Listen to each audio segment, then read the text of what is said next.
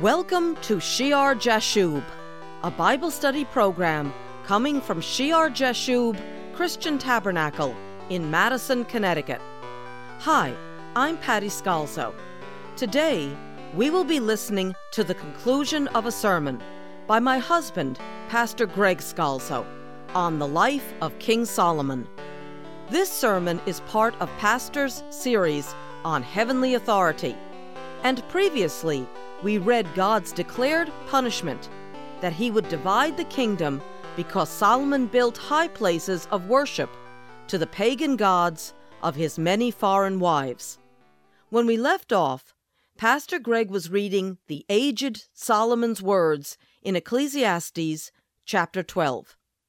Don't forget to visit us on the web at www.shearjashub.org, your site for serious Bible study. Let's rejoin Pastor Greg Scalzo.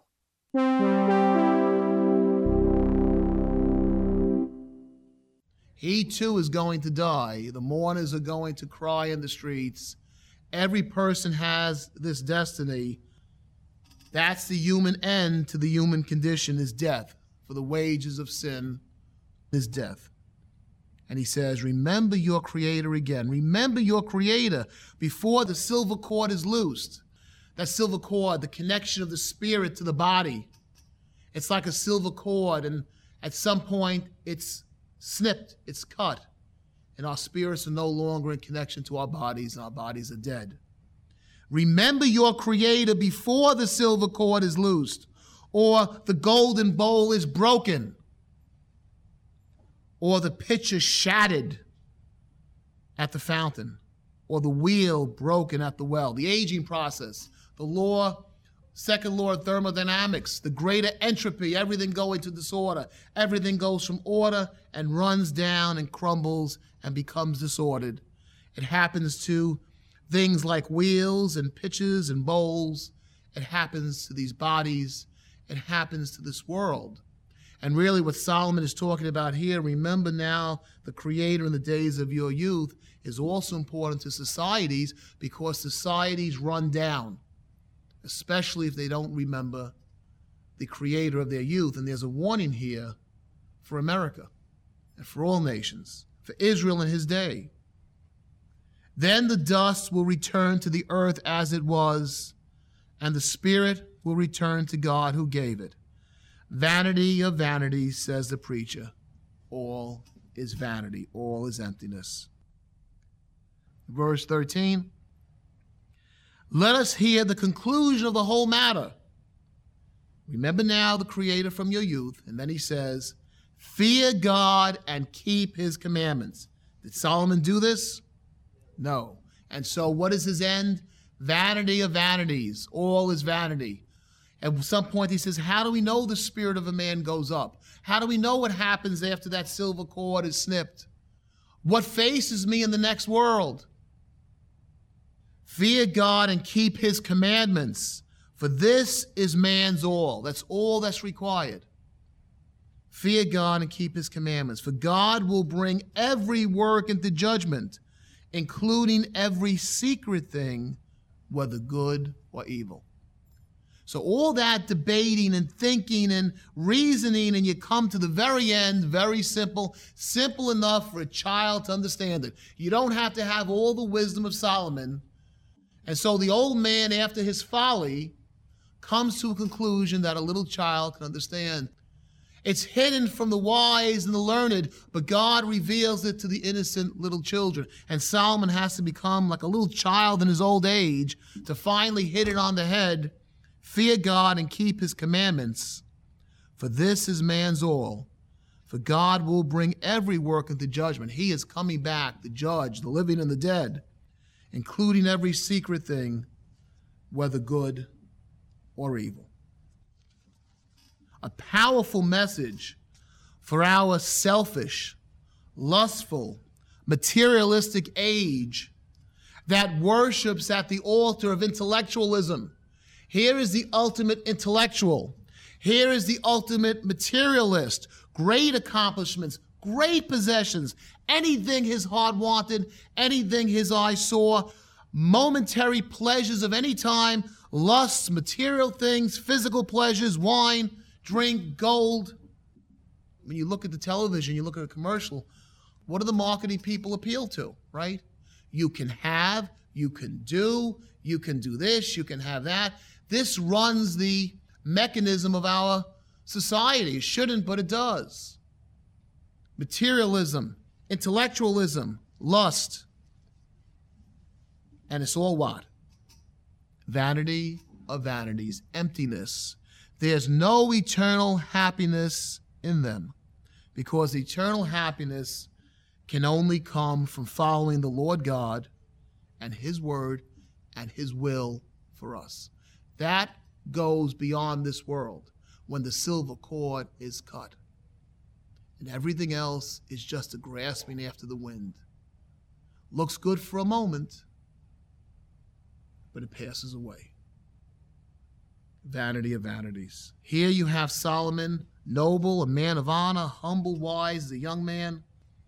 Jerusalem becomes one of the most beautiful cities in the ancient history, but he was not strong enough to withstand the temptations of a long life of luxury.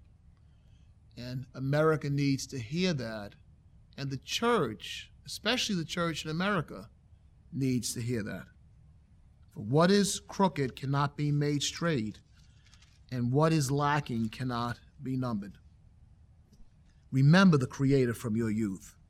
Remember, don't abandon Him. When He blesses you because you're His, don't fix your eyes on the blessing, fix your eyes on Him.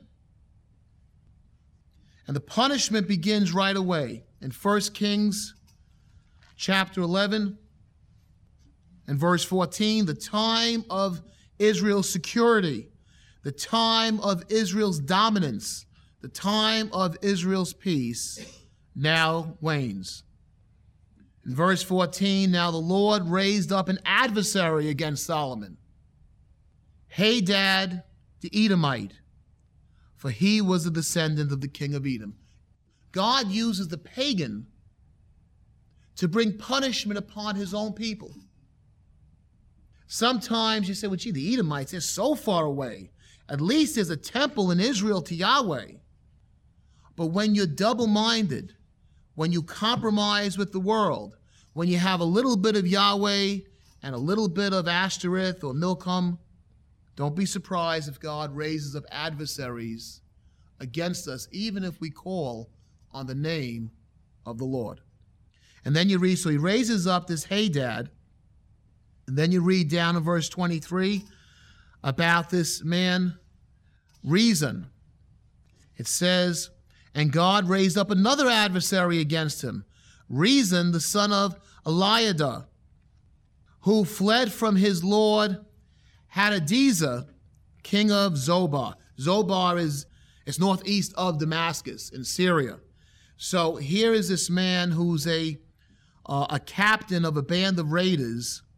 He flees from his lord, the king of Zobar, and he starts a whole dynasty in Damascus, and his name is Rezon. So he gathered men to him, verse 24, became captain over a band of raiders when David killed those of Zobar. And they went to Damascus and dwelt there and reigned in Damascus. So he's in Damascus at the time of David. He was an adversary of Israel all the days of Solomon, besides the trouble that Hadad caused.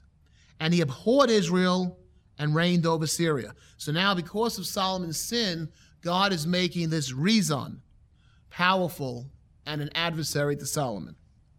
But most importantly, of the adversaries he raises, we read about in verse 26, then Solomon's servant Jeroboam, the son of Nebat, an Ephraimite, one from Israel, an Israelite, from Ephraim, from Joseph, from Zeradah, which is a city of Mount Ephraim, whose mother's name was Zeruiah, a widow, also rebelled against the king. And Jeroboam would become the first ruler of the northern kingdom, which would become known as Israel. And the southern kingdom from Solomon's son would be known as Judah. And Lord willing, we'll talk about him more next time. I just want to skip ahead to Solomon's death. Verse 41 of chapter 11.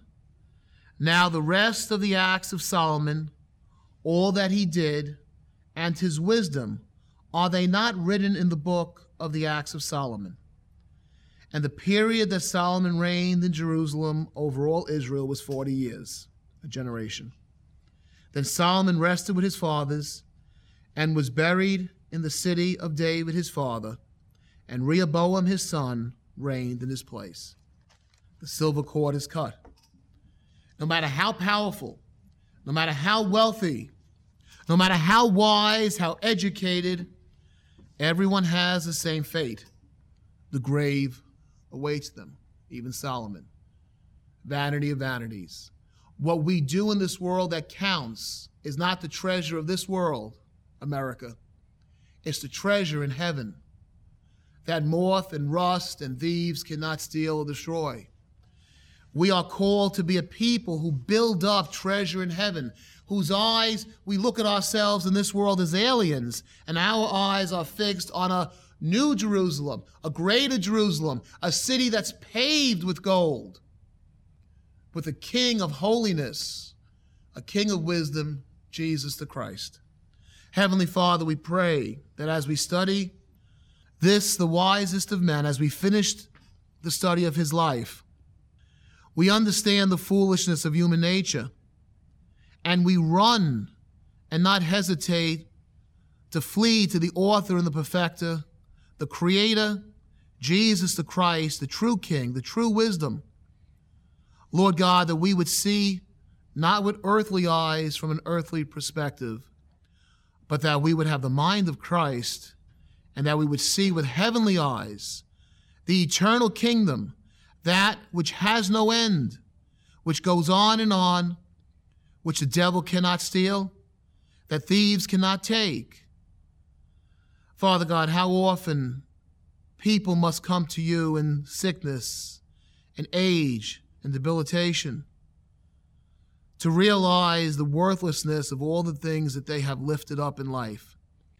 Help us, Father, to remember the Creator from our youth, not to make the mistake, not to play the fool, but to hold on to you as early as possible and live for you as early as possible and reap an eternal reward, that we can say as Paul, we have run the race, we have received the crown, and to hear your words, Lord Jesus, well done, good and faithful servant. We thank you, Father. Give us the wisdom, the true wisdom of your word. In Christ Jesus' name, amen. Join Pastor Greg Scalzo on the web.